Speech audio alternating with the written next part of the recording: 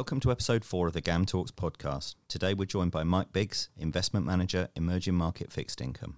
Mike discusses why risky assets have done so well this year, explains the credit impulse and how it informs his view, and from a diversifications perspective why it's wise to hold both equities and fixed income. Don't forget to listen to our important legal information at the end of this podcast. I'm joined by Mike Biggs. Mike, welcome. Hello, Neil. Why do you think risky assets have done so well over the course of this year? Yeah, I think there's been a profound change that's taken place. If we go back to September 2018, if you look at what the Fed was forecasting for the long term, they were forecasting growth of around 2%, inflation around 2%, but in the long term, they expected policy rates to be 3%. Now, they've got exactly the same growth and inflation forecasts, but they're expecting policy rates at 2.5%. So this is profound. This is a 50 basis point reduction in your policy rate. Normally when interest rates fall, risky assets don't do that well because interest rates are coming down because the growth outlook's deteriorated. This is different, right? Interest rates are coming down because they genuinely believe they can have lower interest rates in the long term. Now, when your risk-free interest rate comes down, all of your interest rates have got to come down, and because your cost of capital comes down, your equities have got to go up. So I think you can attribute 10% of the rally in equities this year to that, and 50 basis points in all credits. You can the rally in that you can attribute to the fall in the neutral rate as well. And what particular indicators do you think you should be looking at to determine the outlook from here for risky assets? So when we're looking at risky assets, we start on the macro side. So we think there are really two questions you've got to ask. The first is the US going to go into a recession? And the second one is the US going to have an inflation problem? And if you can say no to both of those, I think you should be willing to hold the S&P. Now, you use the credit impulse in your view as part of your view. Can you explain what the credit impulse is, firstly?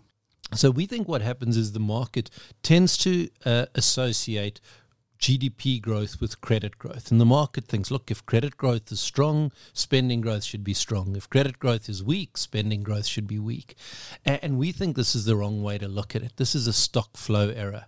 What we think is if you want to know what's going to happen to spending in a particular year, you've got to have a look at what's happening to new borrowing in that year. And consequently, spending growth has got to be a function of the change in new borrowing that takes place in each year. And this change in new borrowing is the credit impulse. Basically, in credit growth terms, it's the change in credit growth. So we think the market looks at credit growth, and they should look at the change in credit growth. And if you look at the change in credit growth, I think this gives you a tremendous insight into where GDP growth is going over time. And how useful and indeed effective have you found that as an economic indicator? So we find it very effective, and in a couple of ways. I was saying firstly that people tend to look at credit growth. So if you go back to the US and just after 2009, or Spain 2012, 2013, people were very bearish about the outlook for credit growth. They thought credit growth was going to be negative and stay negative, and as a result, they were very bearish on the outlook for spending. Now, if you look at this through the lens of the credit impulse, if credit growth is negative, but it's rising, which it was in both of these cases, you've got a positive credit impulse, which is good for spending. So in both these cases, everyone was bearish. Credit growth was negative, but it went up. You had a positive credit impulse. Spending was stronger than expected, right? So you could beat the consensus on the GDP growth forecast. And because you had this positive surprise, you could also beat the consensus on the asset price forecast because risky assets rallied when this happened. Now, it's not just a bullish story, it works in the other direction as well. So since 2010, credit growth in China, well, certainly 2010 to 2015, credit growth in China was in a steady downward trend. And because it was in a downward trend, every year GDP growth in China used to disappoint. Every year the IMF used to revise down its forecast outlook for China. And you saw it in asset prices and commodities. During those years, commodity prices were under pressure.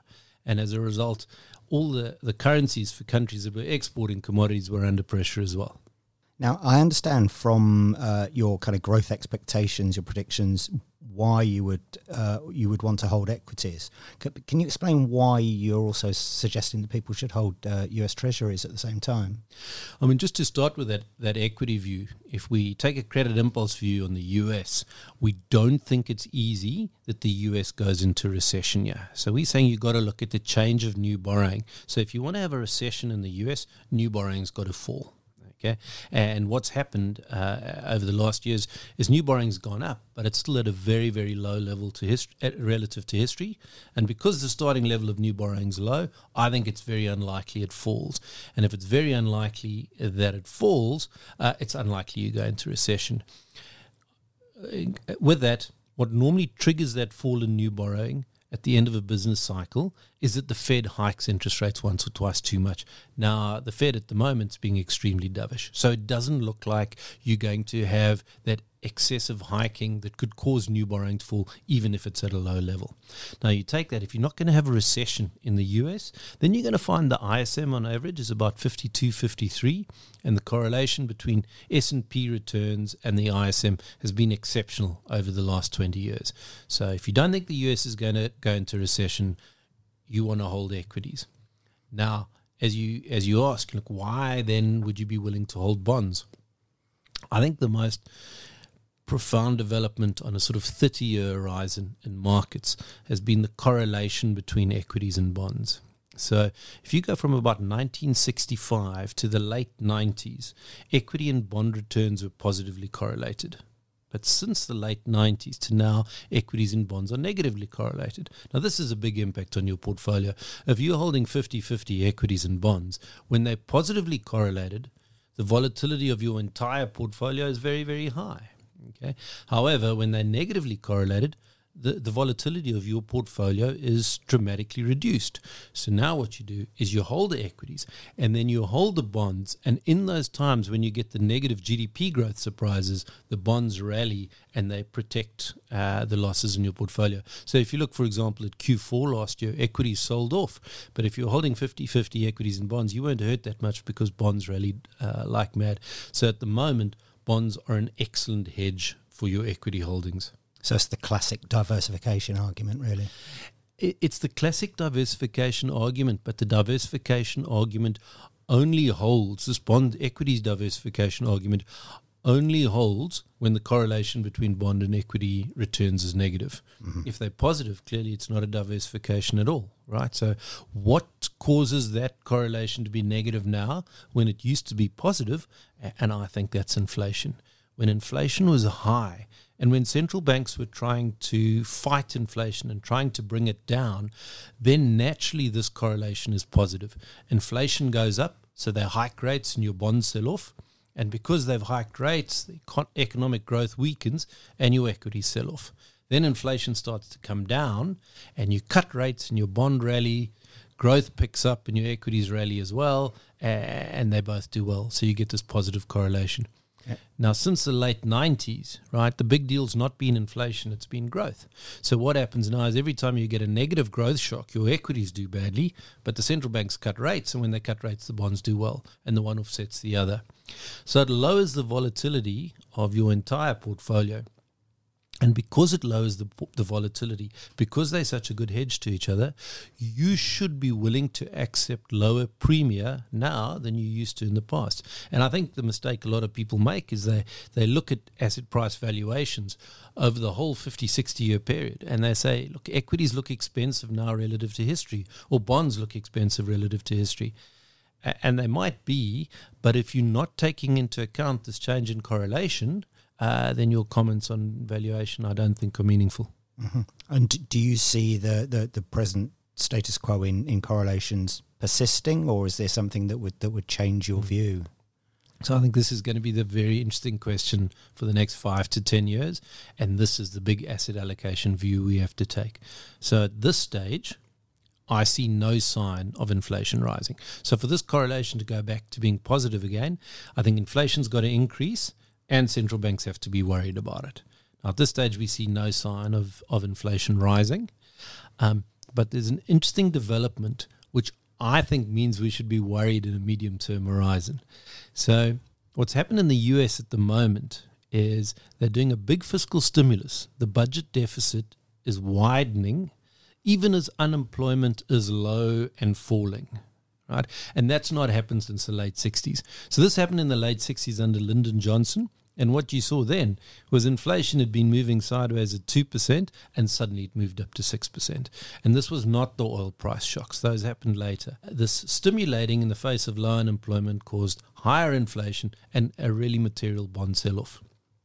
Now, we're stimulating now. We're not seeing any signs of inflation. And so I think we've got to stay being very happy holding the equities and the bonds. But if we see signs that this inflation is starting to rise in the future, this can give rise to both the sell-off in the equities and the bonds. And so at that environment, we've got to pare back risk dramatically. This will have significant impacts on your asset allocation decision.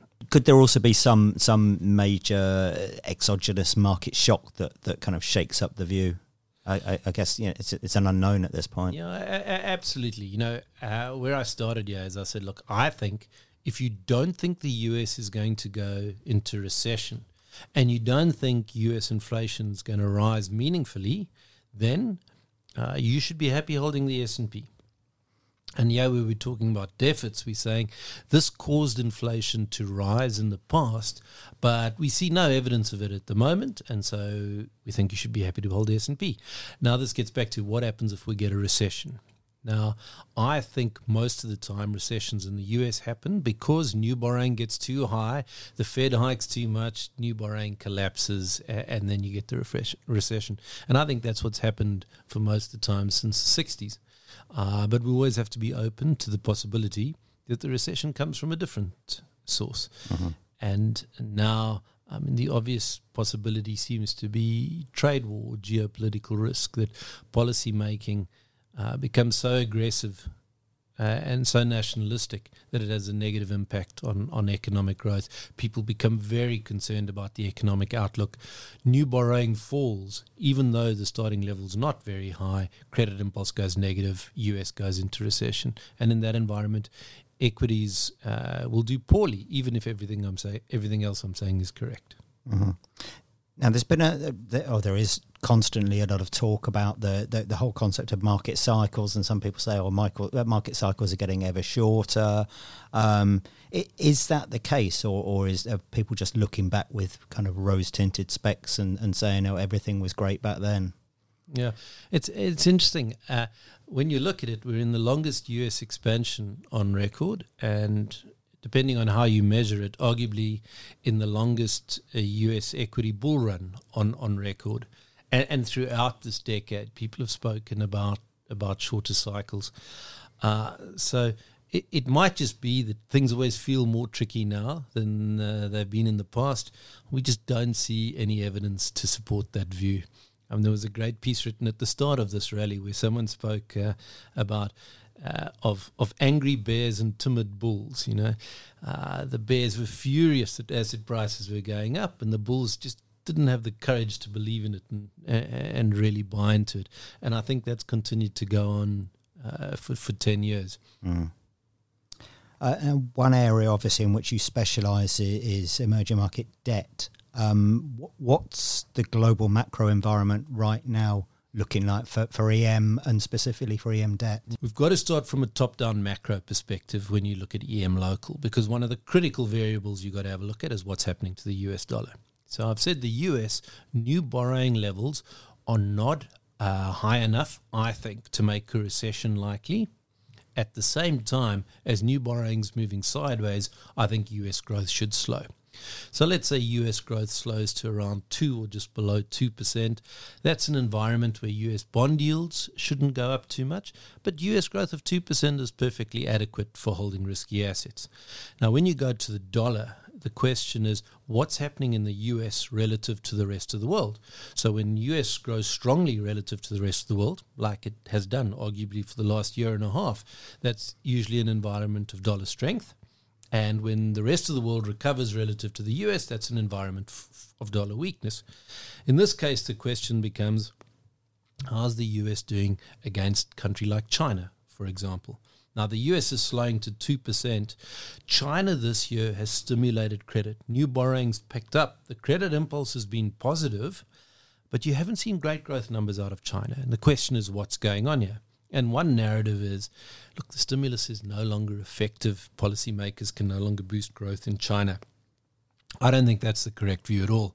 I think what's happened is you've had a stimulus on the one hand that's been a tailwind to growth in China, but against that, you've had the headwind of the trade wars. I mean, these things have had significant impact. If you look at Chinese exports to Europe versus the US, domestic demand growth is far stronger in the US than it is in Europe.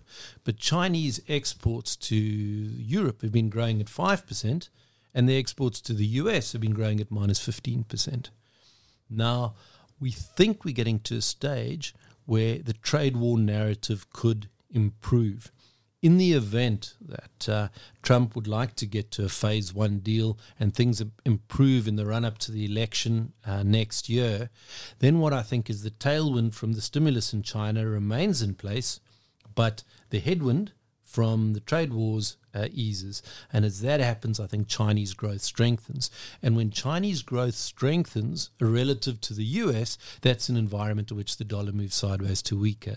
And when the dollar weakens, EMFX rallies, almost without exception. The question then becomes, should you bet on this? I mean, given uncertainties, firstly, around what Trump's going to do with the trade war, and secondly, how China will respond.